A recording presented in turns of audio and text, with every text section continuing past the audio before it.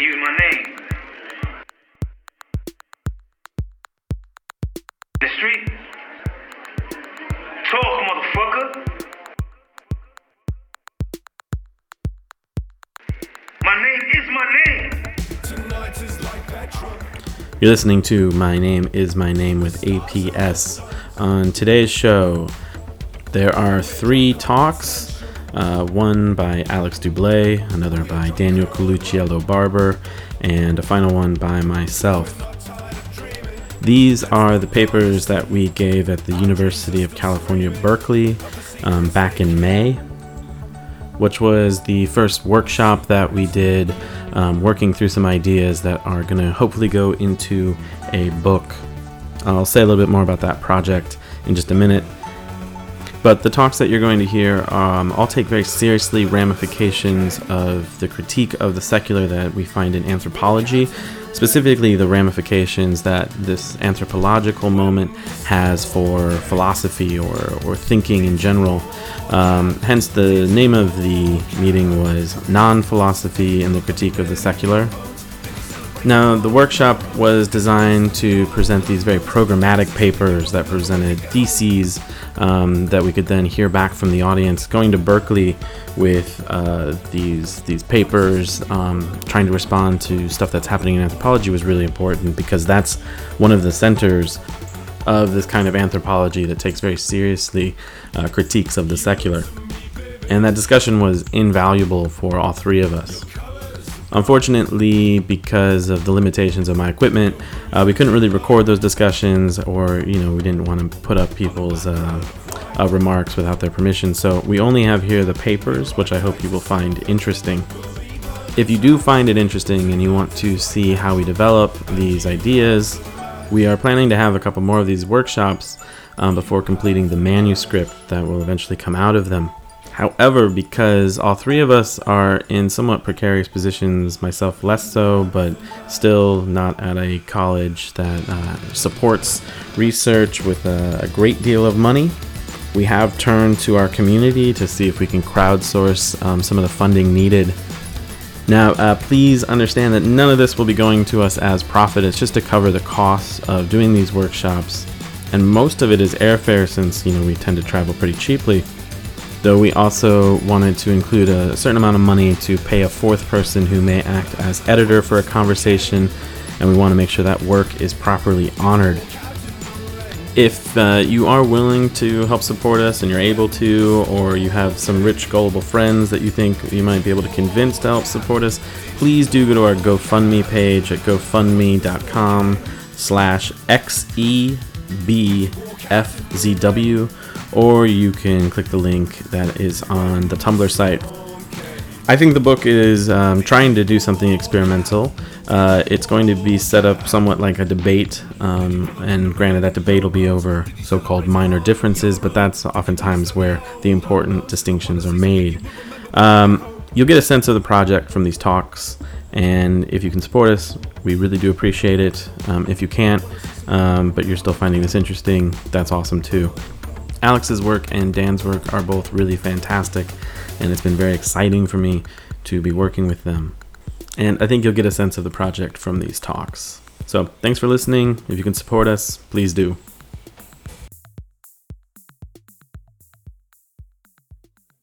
Welcome, everybody. I've been told I should start. So welcome to this Non-Philosophy and Critique of the Secular event. For those of you who don't know me in this room, I'm Alex Dublé. I'm a lecturer here in rhetoric and in the program for religious studies, and I got my PhD here in rhetoric a year ago.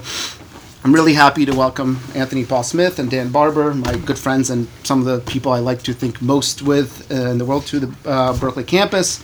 For those who don't know who they are, let me give you kind of the official academic rundown of who they are.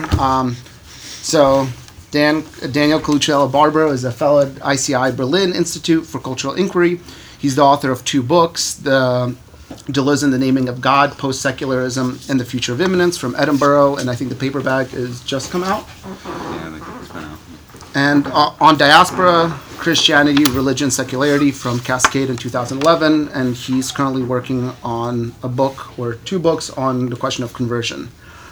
Anthony Paul Smith is an assistant professor at the Department of Religion at LaSalle University in Philadelphia. He's the author of a non-philosophical theory of nature, Ecologies of Thought, which is from Palgrave, and forthcoming Francois Laruelle's Principles of Non-Philosophy, A Critical Introduction and Guide. And Laruelle, A Stranger Thought from Polity next year, or end of this year. He's also the co-editor of two edited volumes. One is After the Post-Secular and the Postmodern, New Essays in the Canon of Philosophy of Religion, and also Laruelle, A Non-Philosophy from Edinburgh in 2012. And he has published a number of Laruelle translations, including Future Christ and Principles of Non-Philosophy and a number of other ones. So before we properly begin, I want to offer some kind of brief introductory thoughts on the event, like its name, how it came about, and its structure. I'm not going to go too deeply, but perhaps I could just start with the name. Non-Philosophy and the Critique of the Secular was meant to evoke or kind of propose exploring the way that the status and operations of contemporary philosophy, but mostly contemporary continental philosophy, what kind of import they would have in relation to the question of the secular. And I think all of us have been inspired by critiques of the secular and secularism in anthropology, in other kind of domains in political theory, and wanted to kind of move the discussion, or at least attempt to move the discussion, if not in a philosophical field, at least asking philosophical questions that pertain to that discussion. So the bracketed non in the title operates on kind of several levels, right? It is meant on one side to evoke kind of negations and delimitation of philosophy itself in relation to the secular. More broadly, one can say it's meant to evoke questions of negativity, negation in philosophy and just in general, kind of out of the philosophical tradition. And at the same time, it's also meant kind of more specifically, if you just read it without the parentheses, to evoke the non-philosophy as a thought proposed by Francois Laruelle, the contemporary French thinker, who I think all of us have been in various ways engaged with over the years. So the papers that we're going to be presenting today, they're going to be fairly short, right? And they're meant as part of, or kind of pieces or condensed pieces of a longer kind of dialogic and communal project that we've been working on around this kind of intersection between contemporary philosophy and critiques of the secular. So what we sort of imagined when we were thinking about this event was something like offering position papers that they're in condensed form that might have things that are slightly under-elaborated or under-defended, so that in discussion, if you want to push back on any of the under-articulated points, we could actually have a discussion about it. But I think, as a result of the condensed style, it might wind up being, some of the formulation might be elliptical or suggestive, and the kind of, we know that that's the case, and we're hoping that the parts that are most interesting will come out in discussion. But reason why we wanted to keep our papers to 20 to 25 minutes is partially to have enough time for discussion. So the basic structure of the event is going to be that Dan is going to go for his deliver his paper for 20 to 25 minutes. We're going to have a 10 to 15 minute discussion, and then we're going to do that 3 times. And then at the end, we're going to have the remaining time, which is anywhere from 45 minutes to an hour and 15, left for communal discussion of all 3 papers and picking up and thinking about them together. We can, I don't know if you guys want to add anything more about the event in general, or if that's a sufficient introduction. Yeah, I think that was wonderful. Yeah, and just to say there's some negotiation in terms of time, so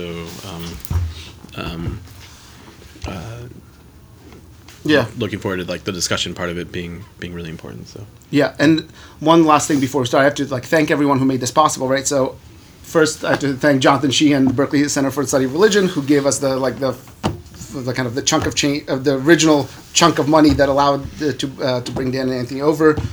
The Townsend Center for the Humanities, Jesse, who's a co-organizer of this event, and Department of Comparative Literature for helping us, or for allowing us to use this room.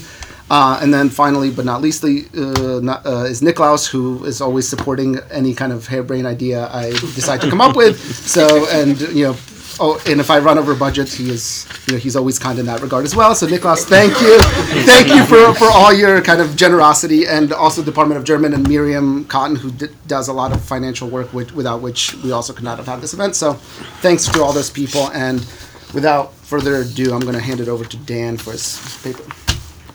Okay. So what I want to talk about sort of revolves around the connection between non-philosophy, or the logic of non, and the critique of the secular. Non-philosophy, as Alex has mentioned, is specifically a term from Francois Laruelle. Let's say the logic of non names my own interest. So what I'd like to do is think about the logic of non in relation to Laruelle's non-philosophy, or to use Laruelle's non-philosophy as a sort of index for picking up this logic of non. But I should be clear that I won't do anything like closely read Laruelle. I won't talk about Laruelle so much, although Laruelle is sort of in the air behind all of this, so that's partly for points of discussion. But what I will do is simply pose 3 questions at various points along the way, which address basic operations of Laruelle's thought. The degree to which Laruelle's non-philosophy advances the logic of non is, for me, indeterminate. This indeterminacy is what these questions will index. So having said all this, let me get to some more fundamental questions. Why do I think a logic of non is important? Or more to the point, why do I think the logic of non as a means of dealing with philosophy is relevant to the critique of the secular? Are people able to hear me? Yeah? Okay. An answer to these questions begins with attention to the fact that modern philosophy is a secular enterprise. This is the case first because philosophy explicitly distinguishes itself from so-called religious modes of thought. It's the case second because philosophy, as a habituated set of operations, is bound to, even productive of, the secular's habituated set of operations. And this is the sense that interests me. And this is to say, more bluntly, philosophy articulates secular power.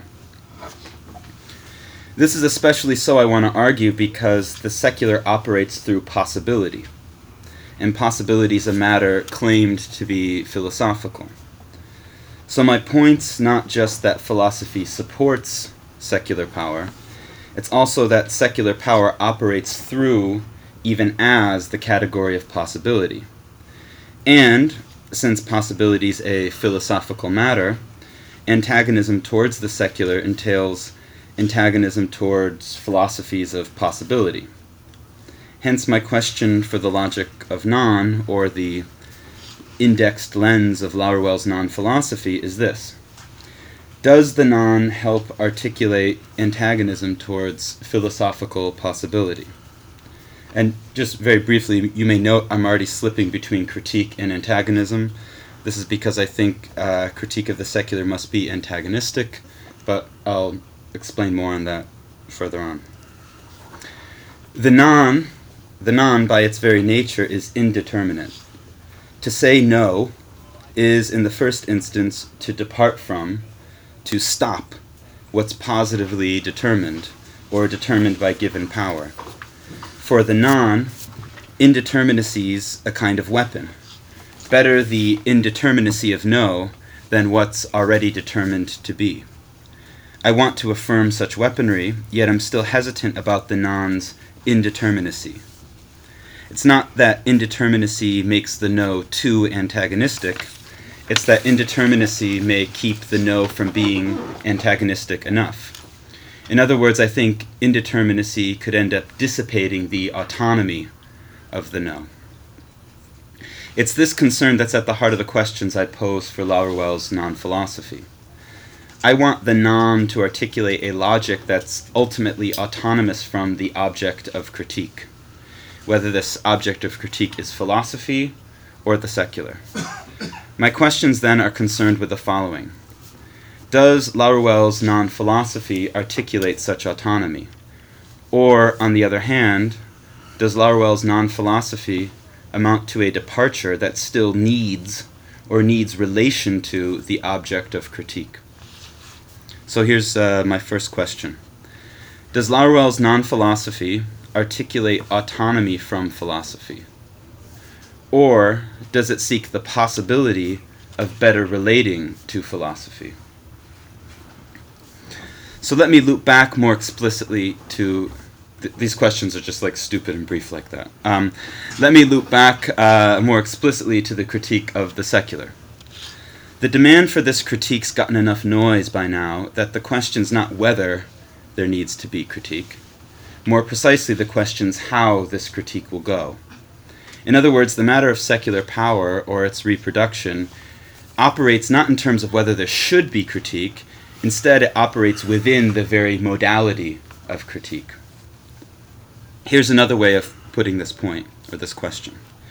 What is the name of the secular insofar as it's critiqued? The name of the secular is critiqued, no doubt. But when the secular is critiqued, what is its name? The post-secular, the asecular, perhaps even the non-secular? With each of these names, what's at stake is a qualification of the secular. What's at stake is the name of the relation between the secular and its critical qualification. These names relate the qualification to the secular. Post is a qualification of the secular. A is a qualification of the secular. Now, what's specifically interesting about the non is this. If non's a qualification of the secular, then this qualification at least connotes antagonism. In other words, non-secular at least connotes antagonism to the secular, no to the secular. Of course, how one evaluates qualification depends on how one evaluates the secular. I'll soon offer my own evaluation, but it's already evident. I take the secular to be the sort of thing that requires antagonism. For me, critique of the secular is not much of a critique if it generates mere qualification. And by mere qualification, I mean qualification that leaves the qualified object, the critiqued object, more or less in place. Mere qualification, this is an imprecise definition, but mere qualification works like this. Okay, yes, the secular is problematic. We need to qualify the secular. It needs critique. But once we've critiqued it, once we've qualified it, it's all good, right? Then we can keep going. Then we're welcome to go on, right? That's my definition. It's worth noting that the secular means the world, the age or time of the world. In this sense, mere qualification means critiquing the world so that the world can keep going. On the other hand, antagonism means critique that stops the world from going on. This would be, as Frank Wilderson says, quote, the end of the world. So, if I'm interested in the non, it's because the non connotes such antagonism. The task of the logic of non is to articulate this antagonism, to articulate the non as autonomous from the world, as without need of the world. Let's look more closely at how critique operates. It must be admitted that if there's critique, then qualification's inevitable. Once there's an object of critique, critique's inevitably a qualification of the object. It may be more than a qualification, but it's at least a qualification. So, to say it again, it's not a question of whether there will be qualification. It's a question of how to qualify. Specifically, for me, it's a question of how to qualify, but not to merely qualify. Here's another way of putting the question. Does critique introduce a quality that merely qualifies the secular? Or instead, does critique introduce a quality that's incommensurable with, intrinsically antagonistic to, the secular?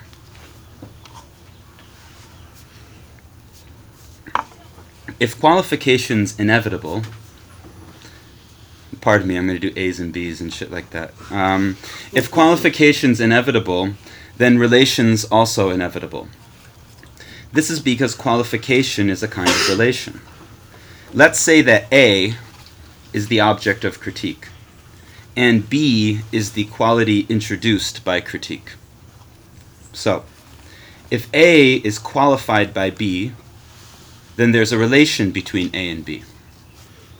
But what if B is a quality that's incommensurably antagonistic with A? Then the qualification of A by B entails the end of A. This qualification's a relation, but it's also and more so the end of relation. In this case, B qualifies A, and so B relates to A. However, B, when it thus qualifies A, incommensurably, antagonistically, enacts non-relation. My question then is whether we find, in the logic of non, something like this B. So, I'll turn now a bit abruptly to what I have in mind when I speak of the secular. A peculiarly definitive feature of the secular is its capacity to absorb critique, and or to regenerate itself through critique. We could say that the secular welcomes critique. We could even say that it needs to welcome critique. This, I think, is because the secular valorizes itself through the welcoming of critique, or through critical welcoming. The secular valorizes itself through its capacity to make critique come out well, to make the world come out well, to make the world go on. Now, obviously, secular welcoming is not so welcoming. But this is not my point. Instead, I want to focus on the sense in which the secular is welcoming. The sense in which the secular does define itself by welcoming. In other words, we're all critically aware that the secular, when it welcomes, also fails to welcome. My point's not just to critique this failure. More precisely, my point's that secular failure actually generates the secular. The failure of the secular is the critical regeneration of the secular. Failure central to, generative of, secular welcoming. In this sense, the secular is its failure.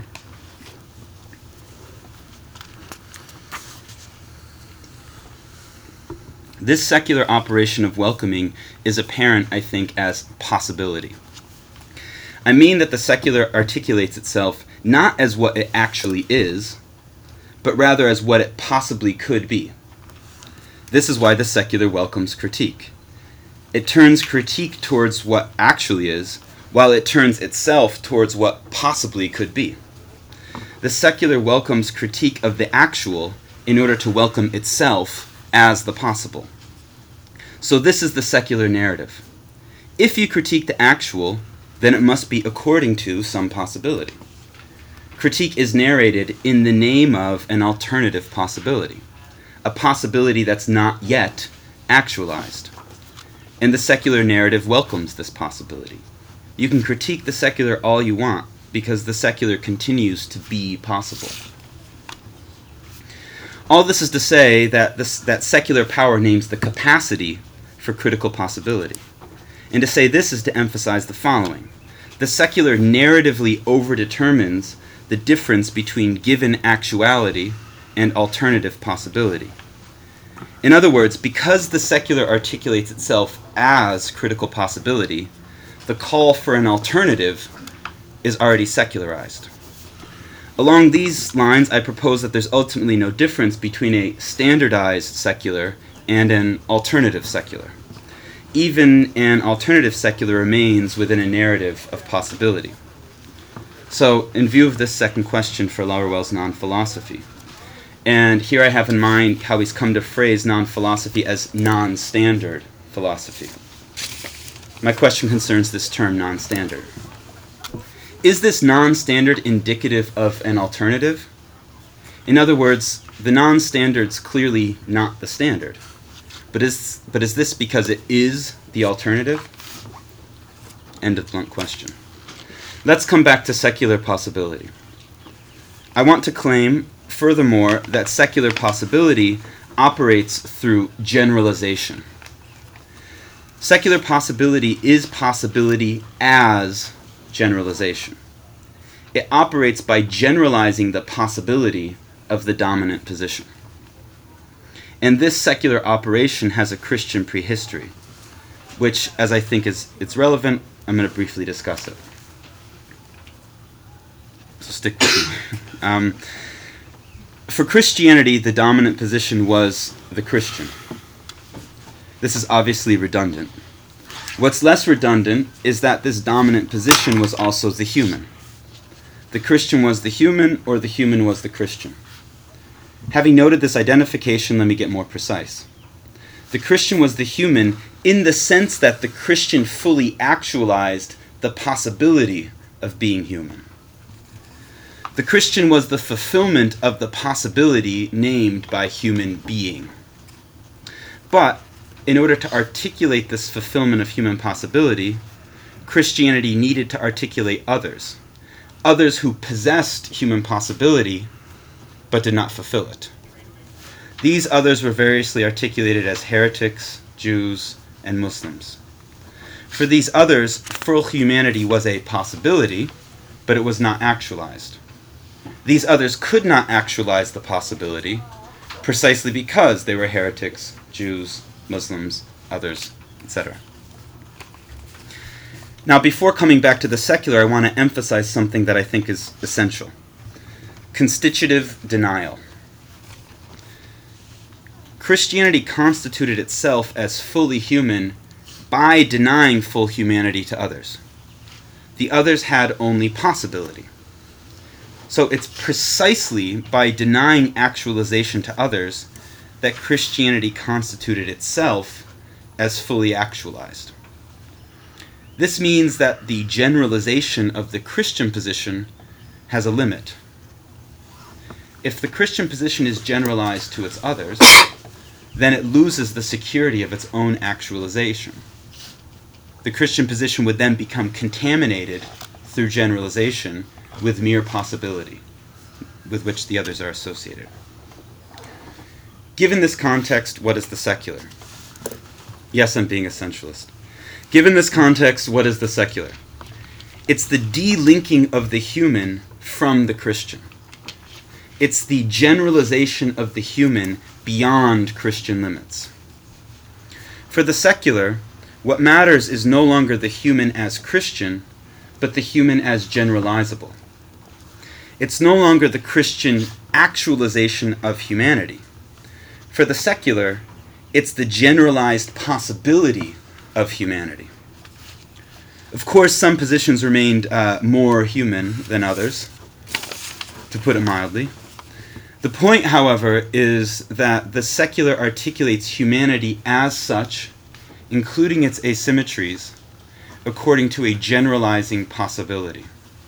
Domination remains, just no longer as actualization, now instead as possibilization. Secular welcoming is the welcoming of this generalized possibility. But if there's such generalization, then where's the denial? I said that Christianity articulated itself as fully actually human only by denying actualization to its others. It marked others as merely possible humans. So, if the secular generalizes this possibility, then doesn't it end the denial? Not at all. The denial continues, but now it's qualitatively intensified as, I would say, as anti-blackness. In the context of secular possibility, such anti-blackness is evident as follows. Blackness is denied the possibility of being human. Blackness is denied the capacity to narrate itself according to this possibility. Here I'm again dependent on Wilderson, who I quoted previously. He claims that in the world, which I would call the secular here, quote, the black is a sentient being, though not a human being, unquote. And this, he says, is due to, quote, the blacks and the humans' disparate relationship to violence, unquote. Such violence is therefore the essential site of secular power. The secular constitutes itself as human possibility, as the narrative capacity to become human, by articulating blackness as denied this very possibility. Secular possibility, generalized, is anti-blackness, generalized. This constitutive denial is qualitatively distinct from the Christian constitutive denial of heretics, Jews, and Muslims. Christianity articulated these denied positions as merely possible. The secular denies this very possibility to blackness. Along these lines, what I've called the generalization of possibility could then just as well be called the generalizability of possibility. So the stress here is on ability. Generalizability names the capacity, the possibility of a humanity constituted through the denial of blackness. Here then, my third question, I'm almost done, my third question for Laruelle. Now I have in mind his notion of the generic. The question's this: in what sense is the generic distinguishable from what I've discussed as generalization? Again, these are all open questions. So I'll close very, very, very briefly with three criteria, what I take as three criteria for the logic of non, as I'm interested in it.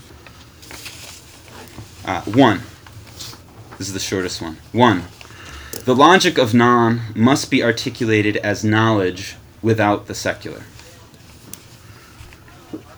Two, the secular's generalizing possibility is narratival.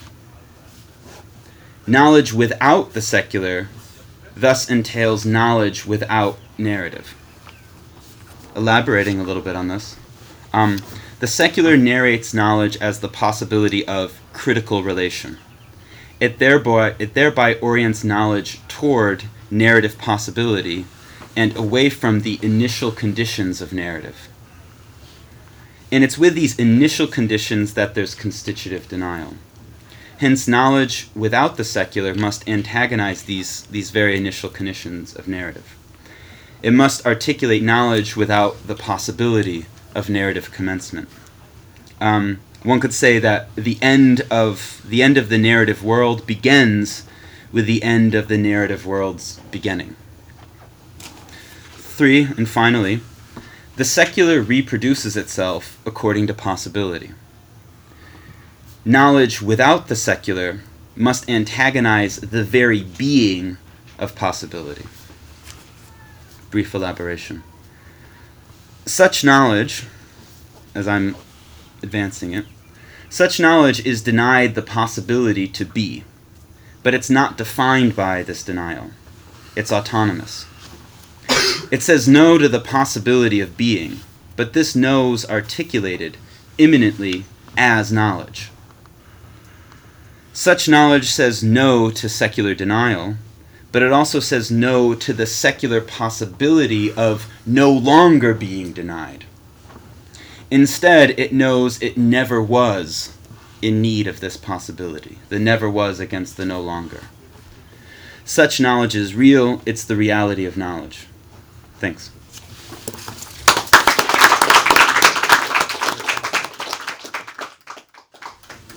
My paper is called Immanence Without the World. Let me begin with the question. What is the relation between immanence and the secular? It may seem that such a question doesn't need to be posed at all. The answer already obvious and operative for all of us. One has to only recall Charles Taylor's The Secular Age, which made the fundamental characteristic of secular modernity the construction of what he famously called the immanent frame. The frame, supposedly common to all of us in the modern West, and which provides, quote, the sense context in which we develop our beliefs, can be inhabited, according to Taylor, in two opposed ways: as closed, that is precisely autonomous and self-sufficient, or as open, striving for, and exposed to something beyond and transcendent. So that's our choice, basically, right? Either a closed immanence folded back on itself, or an open immanence lived in relation to transcendence. My point is not to begin exploring the specific elements that comprise Taylor's theoretical account, but only to call to mind for you the basic distribution of concepts that it exemplifies and embodies. immanence linked with the secular, transcendence with the divine and religious. The obviousness of such conceptual distribution is attested to by the way various and often conflicting perspectives rely on it. In both Feuerbach's Anthropology and the work of early Marx, transcendence marks the religious aspect in contrast to the immanence of the worldly, the secular, and the human. A similar distribution of concept is likewise operative in contemporary phenomenological discourse, so in the works of Levinas and those indebted to him, immanence remains the name for the enclosure of the world and the foreclosure of relation to genuine alterity and transcendence, and transcendence by contrast carries religious connotations. In such accounts, immanence is always conceptualized as standing in a logical relation to, or as a conceptual attribute of, the world or the human subject. What is immanent is the world, the human world, but also the power of the human subject within that world. There's a kind of unquestioned situating of immanence within a kind of pre-established conceptual field, right? Immanence is the becoming worldly of the world and the rejection of transcendence, which is divine, always, however, critically entangled with the religious. The registers may be different, but in each case, the deployment of immanence subtends a secular sensibility in opposition to transcendence, which is quasi-essentialized as a marker of religious discourse. You could name a number of other people. This is, I think, it's a very basic association, right? But I would suggest that we might benefit from rethinking this all too obvious conceptual association that binds immanence to secularism and opposes it to divine transcendence. Can we dissociate or sever immanence from its correlation with the world? What if we subtract immanence from the conceptual opposition between the world and its other, between enclosure and totality on one hand and the trace of the transcendent outside on the other? Through such a dissociation, we can allow immanence to stand for something else entirely, I want to suggest, than just one term in a reversible equation.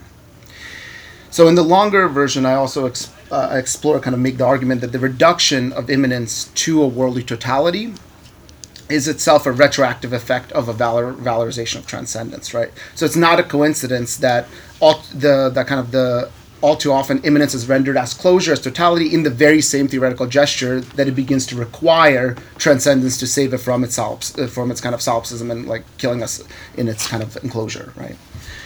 So we could talk about this if this is interesting, but that happens in the longer version. So to think through this subtraction and rearticulation of immanence, I want to turn to a surprising source surprising at least for those of you who don't know me in this room, because it's not a contemporary philosophy, it's actually the medieval mystic and theologian Meister Eckhart. That said, most of the things I'm saying about Eckhart have very much like discussions with Laruelle and Deleuze and even Agamben in the background. So we're talking about the 14th century, but only sort of.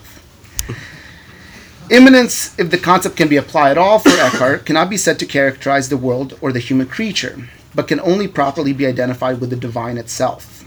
This move, which renders immanence divine and thus unconstrained by any transcendence, because there's nothing outside, can be apprehended in a number of different theological formulations. And by number, I mean like there's really a number of them. I'm going to just give you one formulation. When he says, what is created is absolutely nothing. So he writes, all creatures are a pure nothing. I do not just say that they are insignificant or a little something. They are a pure nothing. I once said, and it is true, if someone were to have the whole world and God, he would not have more than if he had God alone. The claim is startling insofar as it does not propose an asymmetrical but still analogical relation between creature and creator, but instead on the resolute ontological nothingness of the creature. This proposition is both theoretical and a practical one for Eckhart. So Eckhart does not only affirm the nothingness of a creature as a speculative concept, he asks those listening to take on that nothingness, to become the nothing. So, and if the first element that I want to question theoretically is immanence implication with the world, the second and closely related one is in turn how both of them are implicated with the subject, as we conceive it. So, part 2 is called Becoming Nothing, Dispossession of the Subject. So to recall the nature of this connection between immanence and the world and the subject, we need only again to return to Taylor, who links the secular age not only with the immanent frame, he also links both of them with the creation and the rise of a self-standing subject, which he calls the buffered self, right? So he, for example, says the construction of the immanent frame goes hand in hand with a much firmer sense of the boundary between self and other, right? That's part of the same story of modernity. Keep that kind of in the background. More generally, critical engagement with secularism and the secular have brought renewed attention to the assumption and biases at the heart of the modern subject. From one side, we have learned to see the genealogical connections between the secular liberal subjectivity, one invested with agency, prioritizing interiority, and the Protestant Reformation.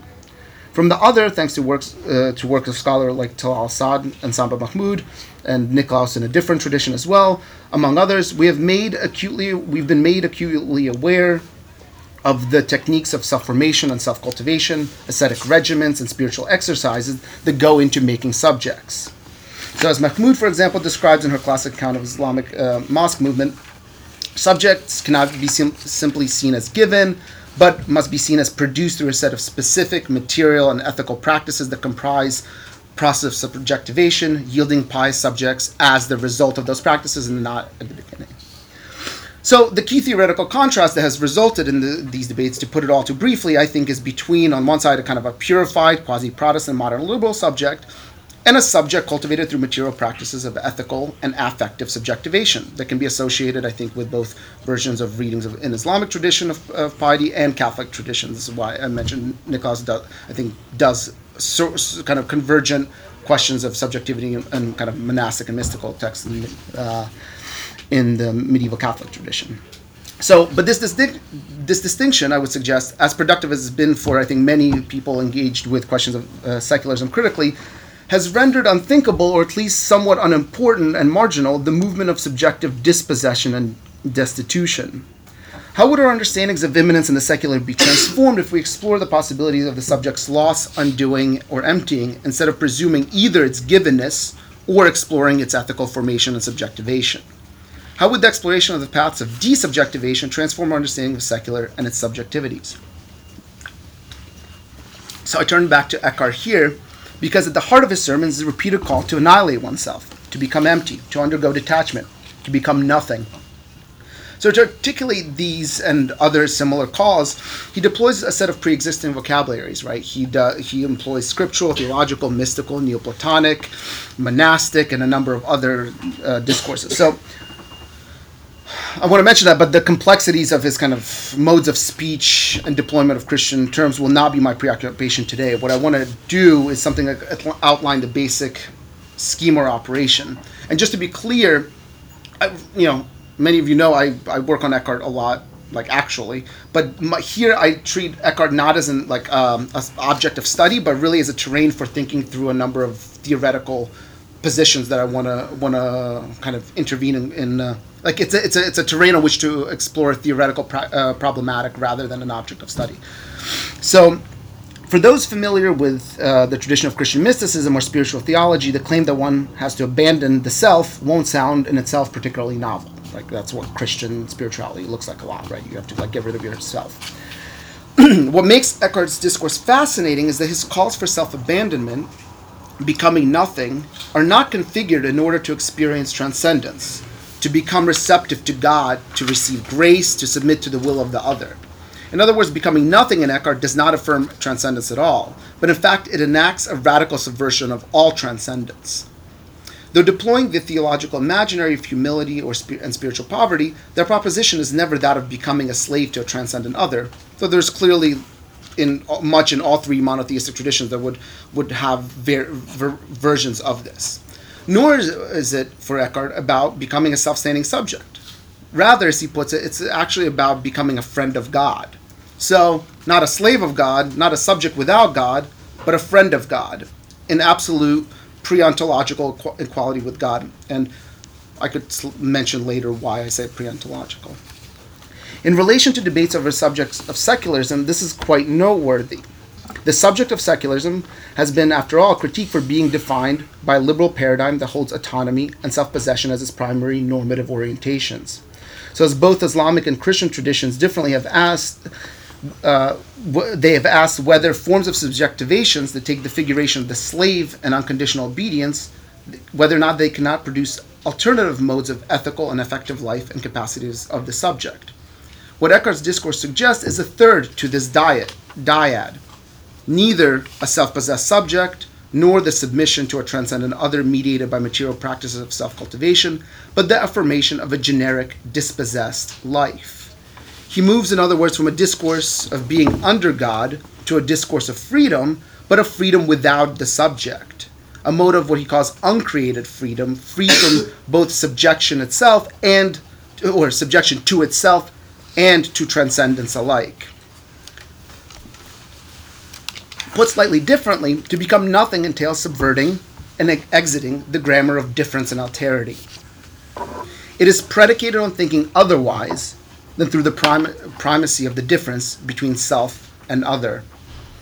The insight here is this, right? The other is only other in relation to some self, to some unified and constituted self. The other is only other because there is a self to which it can be other. If one welcomes the other, affirms the other, and thus opens and negates the self in relation to the other, one still inhabits the grammar of difference and alterity. And I take this to be the import of Eckhart's radical formulation, when he says something like, before I was I, God was not God. He was what he was. And the point is that before the self is constituted, the other is not other, the other is not transcendent. The other, God is only God in relation to the self that's constituted as other, the self that to which God is othered. But this is also, the general logic of self and other, theological or not. Before I was I, God was not God, but he was what he was. Before, and though this is not a temporal before the other was other and the self was the self, there was an immanence of common life, a generic, undivided form of living. To cease making difference and otherness, the structure coordinates of thought allows for the affirmation of the logic of immanence, but also of the different one as always already there, before scission, before difference, before division are enacted. The suggestion here is that we dismantle the conceptuality that takes the one as something to be accomplished, that renders its real immanence, the one's real immanence, into a transcendent unity to come. The one is not a transcendence to be achieved. To follow this logic entails deactivating also the necessity of mediation that transcendence enacts. After all, transcendence is by definition something beyond, but a beyond that's never a pure beyond, but something that demands mediation and work on its behalf here and now. So in one of Eckhart's sermons, we hear, for example, quote, "So long as you perform your works for the sake of the kingdom of heaven, or for God's sake, or for the sake of your eternal blessedness, and you work them from without, you're going completely astray." And I cite this because what you see here is not what you might expect, which is a critique of an inappropriate object of desire. No, these objects of desire, like if there are any theologically justified objects of desire, it would be God, eternal blessedness, kingdom of heaven. Like you can't come up with a better trio. But the reason why he rejects it, because it's an attack on the very conceptual grammar that legitimates operation of instrumentality, labor, mediation as such. If you work for is the problem. You could put the best things on the other side. If you work for, you failed. And I'm just going to say briefly, this seems highly theoretical, but I actually think that something of this logic is articulated in Mianthi Fernando's book on the Muslim French, when she says the Muslim French are a category of political subjectivity who both affirm their Frenchness and their Muslim in non-contradiction, and say we don't need to be integrated into the French society because we're already French. We are already we don't need to be transcendently unified because we are somehow other than need to become French. We're always already French, and you have to deal with that material factual. And I think that there is she doesn't use the language of the one or immanence there, but I think the fact that you have to deactivate the illusion that something has to be achieved because that in the real lived experience it already is achieved, because it never had to be achieved in the first place because it already was, I think has that's like a kind of more practical version of this logic. So following Eckhart's schema, I would suggest that then immanence should not be correlated with the subject in the world, but with the being nothing. But a nothing that is, in its annihilation, also a life, to use Deleuze's language, or a life without a Y, to use a Deleuze-Accardian combination. A life that is indifferent to the imperatives of labor and accomplishment and to the logics of unification and synthesis. There's nothing to achieve, nothing to accomplish, because immanence declares that everything has been and still is always already indifferently. We're not primarily subjects or sovereigns, creatures of creators or Promethean self-creators, but immanent life liable to be sometimes, and often, and all too often, interpolated and appropriated by various forms of authority.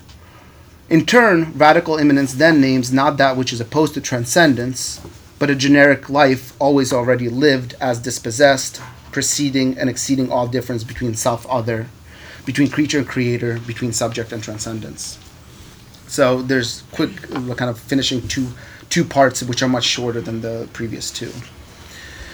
So Eckhart's life without a why, this life freed from imperatives of labor, mediation, and giving account of itself, is not elsewhere. It is, as Eckhart says, uncreated, undivided between creature and creator, between self and other. As such, you could say it's not of this world, not totalized by the world of creation, but at the same time, it's not elsewhere either. Rather, it is lived otherwise than the distinction between here and there. It is neither here nor there, as Eckhart would put it, marking with this indeterminate locution its status as actually being eternal and not localizable within historical time. But this eternity, Eckhart's eternity, is not a celestial eternity. It's not an eternity to come as the realization of history that needs to be achieved. It doesn't come after history, and it does not mark an afterlife. Eckhart's appeal to eternity might be a stumbling, and I think has been a stumbling block for contemporary readers, as it might evoke the all the ontotheological problems of presence, hyperpresence, and theological belief and whatever else we find problematic with the concept of eternity. I want to suggest tentatively, in the longer paper it's much less tentative, but I would suggest something else that is at stake here. By no longer being displaced into a transcendent horizon to be appropriated and lived in the afterlife, eternity becomes a mechanism for the troubling of the primacy of futurity and teleology. There's nothing to strive for, because to strive for is to displace life, to become entangled in the apparatus that divides it and project it into a transcendent future, thereby necessitating and justifying the mediating effects and operations of hope and labor. These become the illusory but mandated means for fulfilling a dreamed unification that always remains constitutively deferred and to come. We'll never get there, but we gotta keep hoping and working for it. The imperatives of hope, just like the imperatives of integration in political discourse, are constitutionally future-oriented. They're the stuff that we're working for. They decline the now, the immanence of the one that always already is, in order to displace it into an impossible future of synthesis. And by contrast, eternity marks not something hoped for or worked for, but precisely that which, as always already there, as eternal, abjures the ruses of hope, desire, and labor, seeing in them nothing but the subjugating effects of a promised future that will never come. Here, then, immanence rejects the imperatives and affects of futurity, a not insignificant proposition, I would say, for questions of secularism, given that, as others have argued, Dan among others, futurity in its various guises remains a dominant, if not a structure and conceptual mechanism of both Christianity and secularism in different ways, but nonetheless. You basically can't have either the secular Christianity without a propulsion forward into the future. In his refusal of hope and futurity, Eckhart figures, you could say, in Lee Edelman's words, a refusal of the coercive belief in the paramount value of futurity. But rather than seeing in this figuration a radical negativity in relation to symbolic, as Edelman puts it, or in relation to civil society or the world, as Frank Wilderson might put it, Eckhart relativizes the whole structure, I would say, of totality and negativity, the kind of the whole and the thing that cuts into it, in order to affirm the immanence of the one. Following this model, to give up hope for a realization, is not to encounter the failure of futurity, but marks a sort of disinvestment from the necessity that futurity itself proclaims. Like, if you disinvest from futurity, it's not that you fail, it's that you've disinvested from success or failure, you could say. You could say that futurity is a ruse, but so is thinking that the only exit from futurity is to fail that futurity. In other words, one can say abandonment of futurity is attached not, or at least not only, to a death drive or a social death, but precisely a generic immanent life. Not the life of the subject in the world, I would again add, or in civil society, not at all, but a life unmoored, ungrounded, untethered. Perhaps, in other words, to be outside or below the world is not only to undergo dehumanization or to inhabit negativity, but also to manifest and embody what Fred Moten would call insurgent mobile life, or I would say Francois Laruelle would call the insurrection of the victim. Okay, let me summarize and conclude. My suggestion is that we can disentangle immanence from the world and from its secularist appropriation, or rather, if we can disentangle immanence from the world and from its secularist appropriations, we might be able to redraw the lines according to which debates in both the study of secularism and philosophy of religion have been drawn. The choice will not be between a secularist immanent frame and a transcendent beyond, nor between an interior subjectivity that is nor between interior subjectivity and a subject of material practice of subjectivation.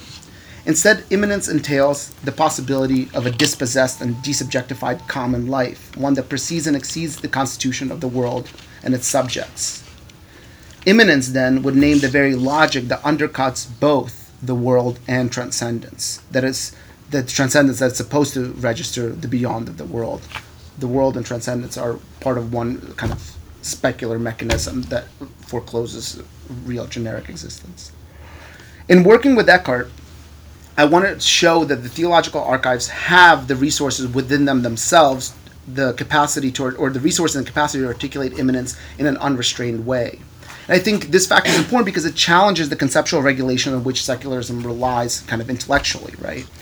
And this is where I return to questions of philosophy for the last conclusion. For by insisting that immanence is harbored within theological traditions, no less than philosophical ones, at least potentially, I want to upend the opposition between religious thought and secular thought, between theology and philosophy, insisting on the fact that religious discourses do not always defend transcendence. There's nothing essential about that link, despite what we might be told, and philosophy does not necessarily articulate immanence, again, despite what Deleuze and everyone tells us. Rather, both discourses and their archives have the capacity to articulate modes of immanence, and both have the capacity to defend modes and nodes and planes of transcendence. If religion is secularism's self-appointed and self-constructed other, a critique of the secular should entail not a turn towards a specific religious perspective, but a radical reappraisal and reconstellation of the archives that are currently distributed according to the secular wishes between secular material and religious material. In other words, I'm asking us to critically rethink how we divide and distribute modes of thought, textual production, and theoretical operation, and giving us a path out of the discursive distributions that I think legitimate the secular. Even when you appeal just to religious sources, you're still kind of doing the work of that's kind of proclaimed as other to the secular. And I think that maybe radically reconfiguring the alliances would be one way forward. So the last point is that there is a convergent effect of using Eckhart in this way, right? There's a second effect. It is to suggest that Eckhart proposes a formulation of immanence that is itself that doesn't reproduce. The point is, it doesn't reproduce, but actually subverts the machines of transcendence, futurity, hope, and salvation. Precisely those characters that we usually think are fundamental to the Christian imaginary, right? Though Eckhart uses the linguistic, conceptual, and theological resources of the Christian tradition, like you read him and he sounds like a Christian for the most part. He does it, or he uses the words that Christians use. He does so in a way that puts in question Christianity's dominant theological formation, its relation to time, to transcendence, to interiority of the subject, to conversion. Precisely those elements that have bound the Christianity in its conceptual logic to militant secularism, I think, in ways that Dan has also described. As a result, then, I just wanted to finish on this note that Eckhart hardly stands, in my reading, for like a triumphal return of Christian theology, right? He's not a dissimulated kind of ruse of Protestantism. He's rather, what he stands for is the possibility of articulating immanence and generic life within theological archives, no less than secular philosophy. So, thank you.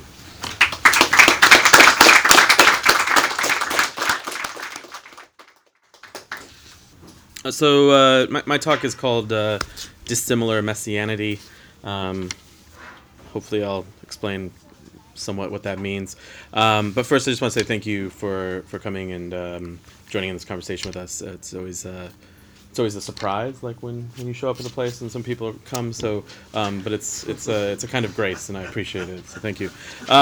So secularism is a form of anthropology. Not in the sense of the academic discipline, though undoubtedly my claim here would bear on the discipline insofar as it is and remains philosophical. But in this case, I mean the term literally as its Greek root suggests. Secularism is an ordering of the human, the attempt at the determination of the generic identity of the human via the logos. Secularism is a claim regarding the identity of the human, and it attempts to craft the human. Such a crafting of the human must take place within a world. So obviously we've been talking. And so secularism, with its attendant forms of naturalism, absorbs the human into the world. The human, which is generically shapeless and unrepresentable outside of the world, that is, in her radical immanence, has shape imposed upon her and is made representable by being forced to manifest upon the world as background.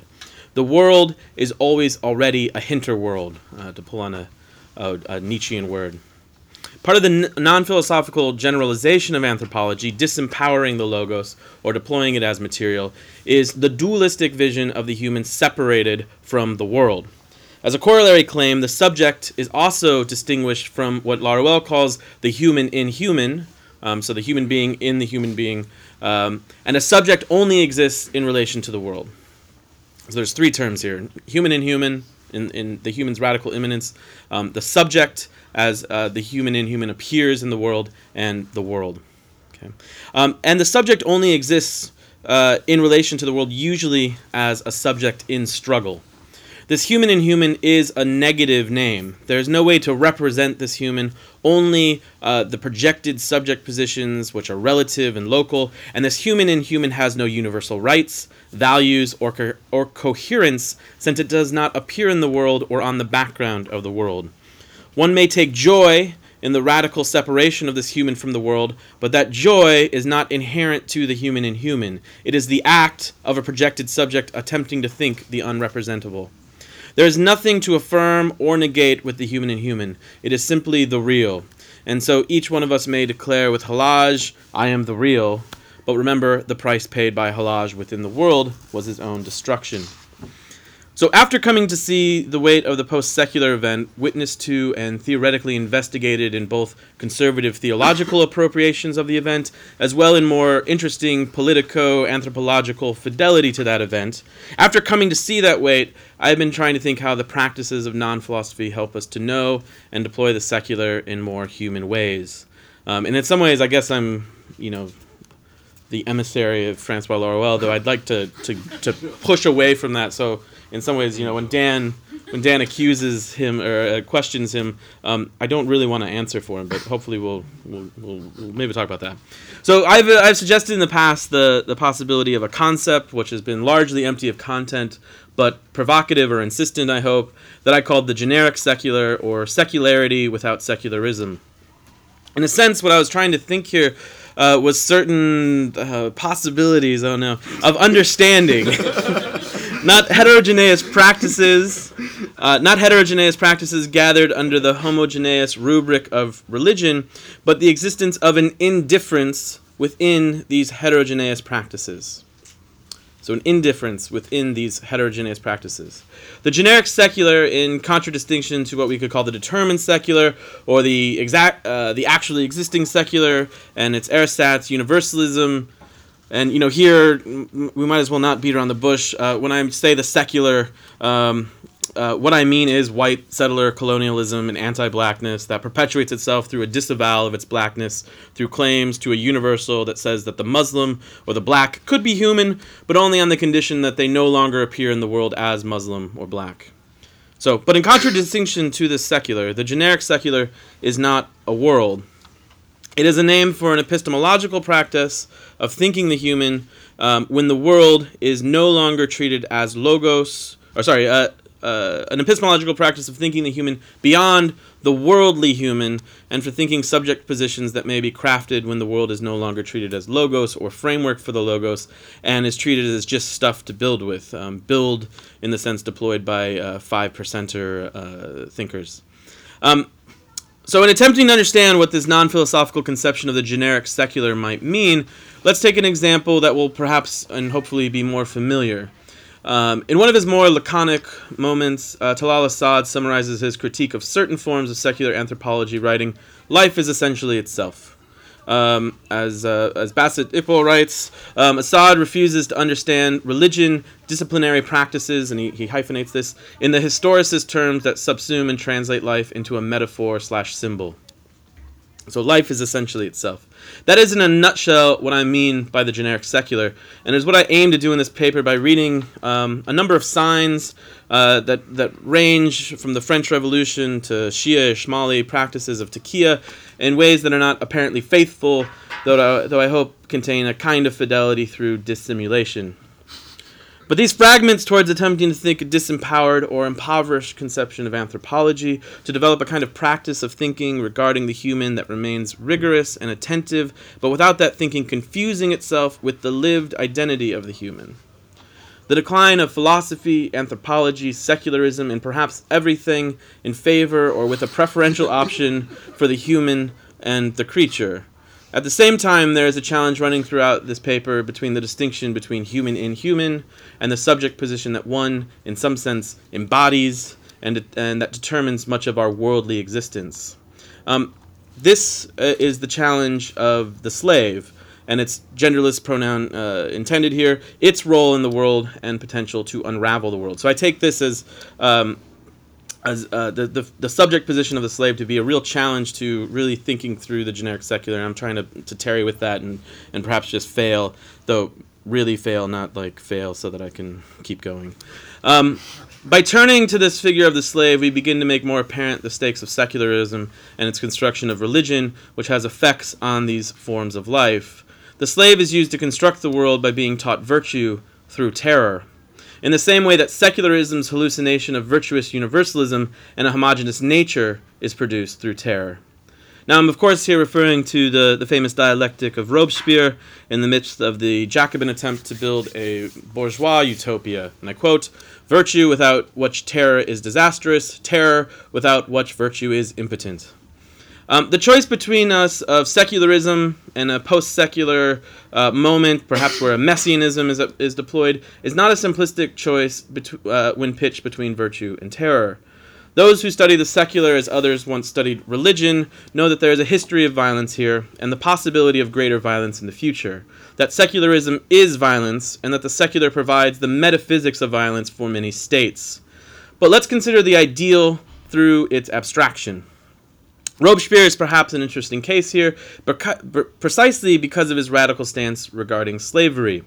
It is important to note that the famous quote regarding virtue and terror appeared the day after the French National Assembly responded to slave revolts in the French colonies by abolishing slavery on the 4th of January in 1794, to have it remain in other forms and formally restored by Napoleon in 1802.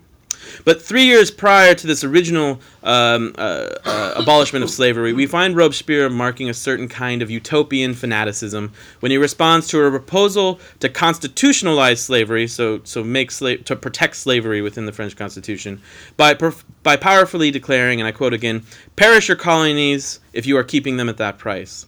Yes, if you had either to lose your colonies or to lose your happiness, your glory, your liberty, I would repeat, perish your colonies." Unquote. So Robespierre is interesting also because he was not a French secularist in any straightforward sense that we could translate into 2015, and even the clearly revolutionary beginnings of what becomes French secularism were far more explicit about what secularism required. A new way of carving up time, a new calendar with the destruction of formerly holy days as they came to be replaced by republican holidays. There was something more honest about this form of the construction of secular time and of Robespierre's secularism avant la lettre. For he did not embrace the cult of reason, famously, while at the same time declared the need to de-Christianize the Republic, while also seeking to replace Christianity with something equally transcendent in his festival of the higher being. The goal was not to create space for these other forms of life, but to, in a sense, weaken them through appropriation and mutation. I do not think we can simply condemn this. It may be that appropriation and mutation is fundamentally a human act and one related to the messianic, but we do see in Robespierre how such an honest secularism comes to undo itself, how it comes to act within what we might call an autoimmune structure. For the secularism here is always mixed, it always contains a universalism that is actually a particular. The citizen of color is only a citizen if there is a French Republic. If the black slave becomes a French citizen, then they may become human, but they must submit to virtue.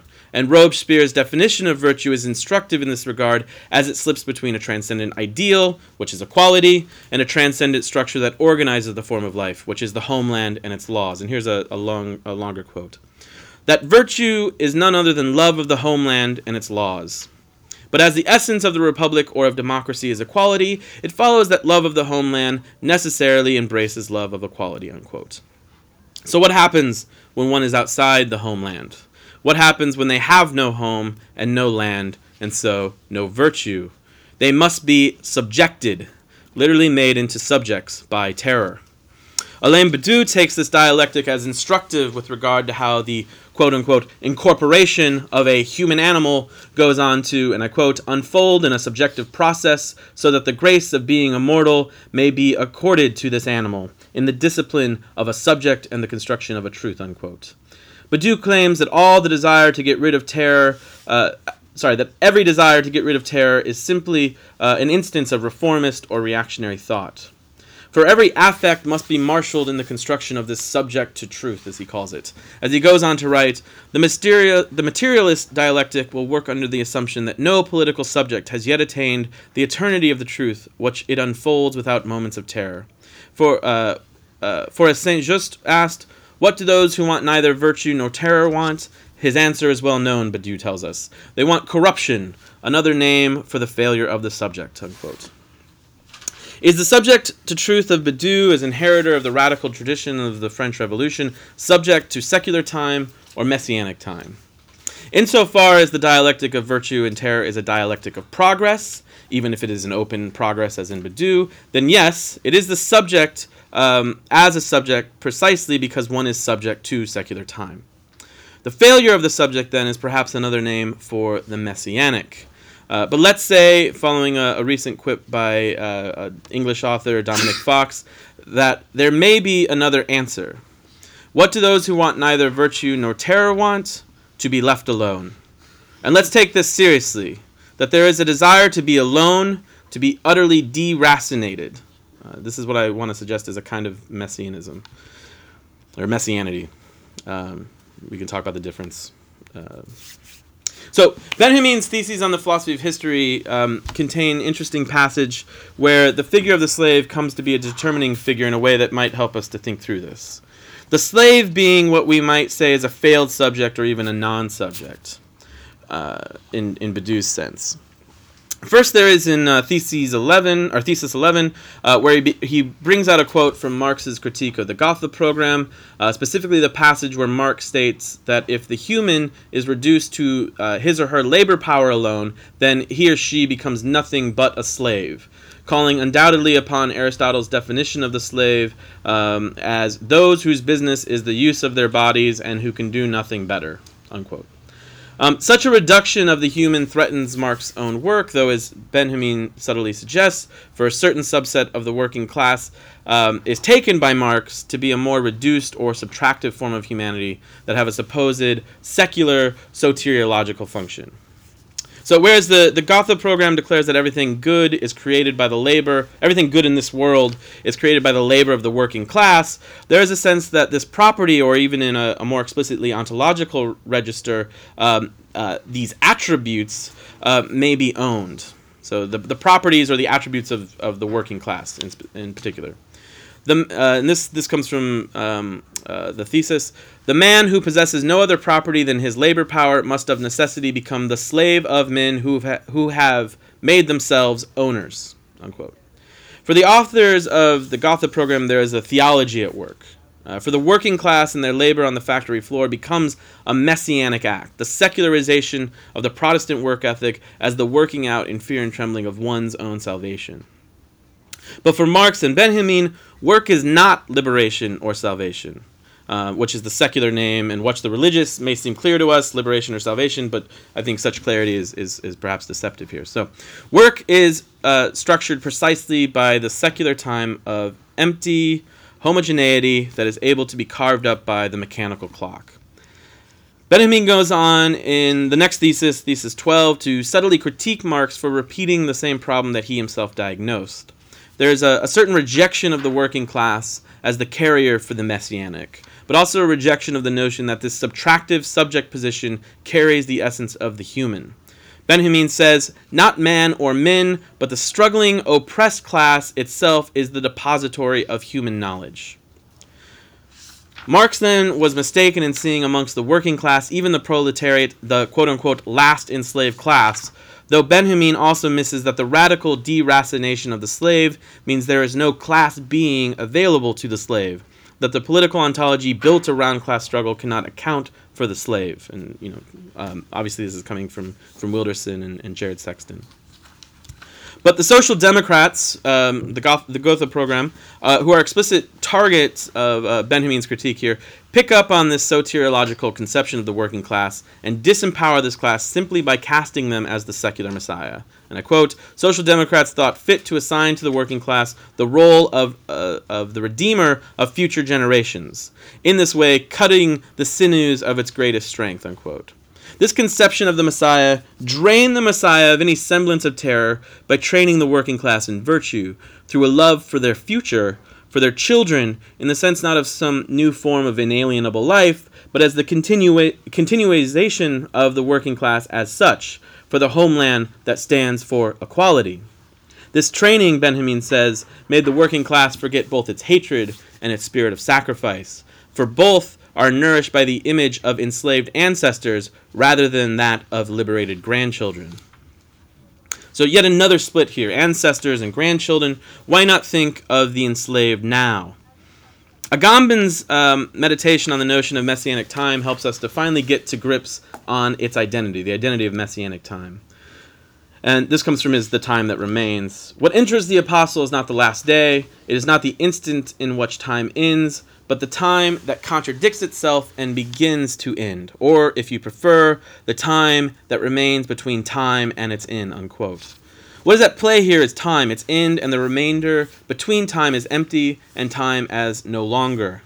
In a way that then messianic time, as described by Benjamin and Agamben and others, is a prime example of decision in the sense that Francois Laruelle gives it when he discusses what he calls the philosophical decision. What unifies time and its end? What unifies time and its end but this remainder? The remainder is the very scission of time, and its end is what makes it possible to recognize time and some potential end. When Laruelle carries out his diagnostic, people often assume that there's an implicit moralism, that it would be better if there had been no decision. Such a reading I don't think is necessary. The decision may produce certain negative effects, foremost amongst them a kind of epistemological lens that blinds one to the radical contingency of any decision whatsoever, but is also just simply material now, in the midst of a now.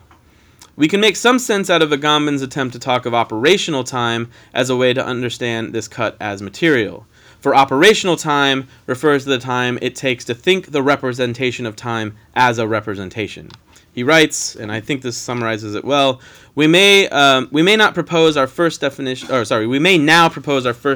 of messianic time. Messianic time is the time that takes time to come to an end, or more precisely, the time we take to bring to an end, to achieve our representation of time. It is the ability to see the scission, to work out within the scission or with the scission. There's another form of time that I've not spoken of much here, and that's the time of the apocalyptic. Agamben and others take great pains to correct previous philosophies of history, which confuse messianic time with apocalyptic time. The messianic is unconcerned with the future. It is the time of the now. There is then a decision in favor of messianic time over apocalyptic time. Yet, I've tried to suggest here through the kind of reading of these different texts that there's a reversibility between secular time and messianic time. Such a reversibility is not present between apocalyptic time and these other two. For in apocalyptic time, there is no time. It is not even empty, it simply is not. Apocalyptic time is not time that may be represented, though it may be lived. How it is lived in a subject position of some kind may be another name for messianic time, for the Messiah is a subject that brings about the end of the world. Yet, for this to actually happen, for the Messiah not to simply fall back into secular time as a function of its progress, we have to conceive of the dissimilarity of the Messiah.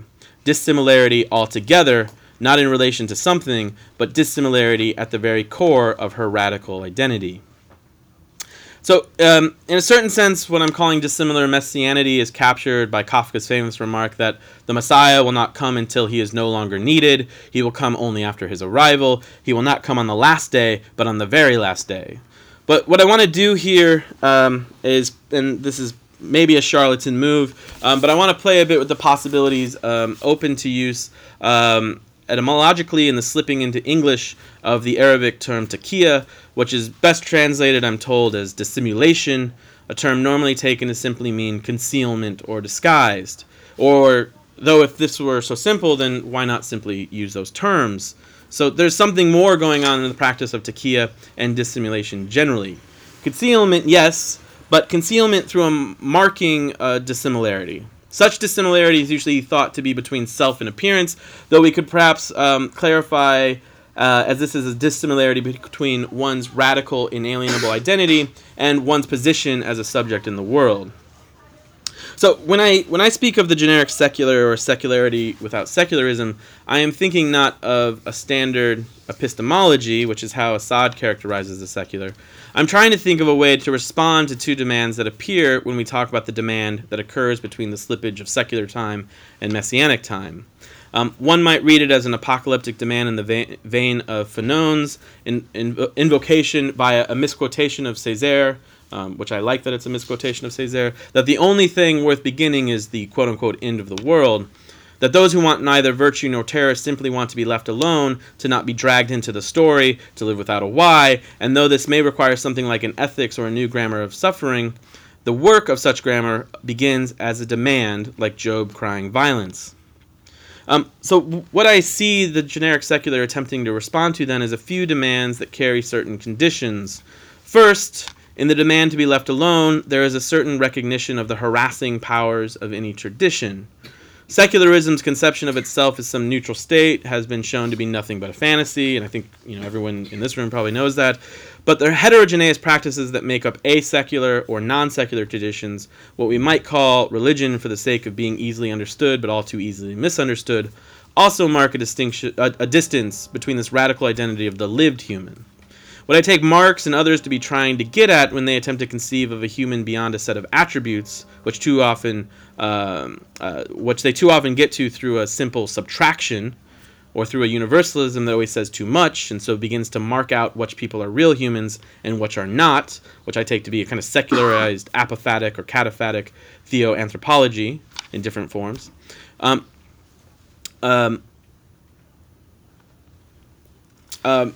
I take Marx then to be getting at is trying to get towards this thing that is generic.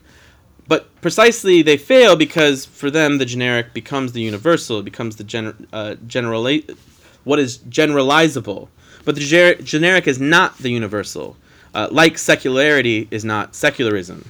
It is indifference, not from the outside, but manifest by the practices themselves, or what we might call dissimilar messianity.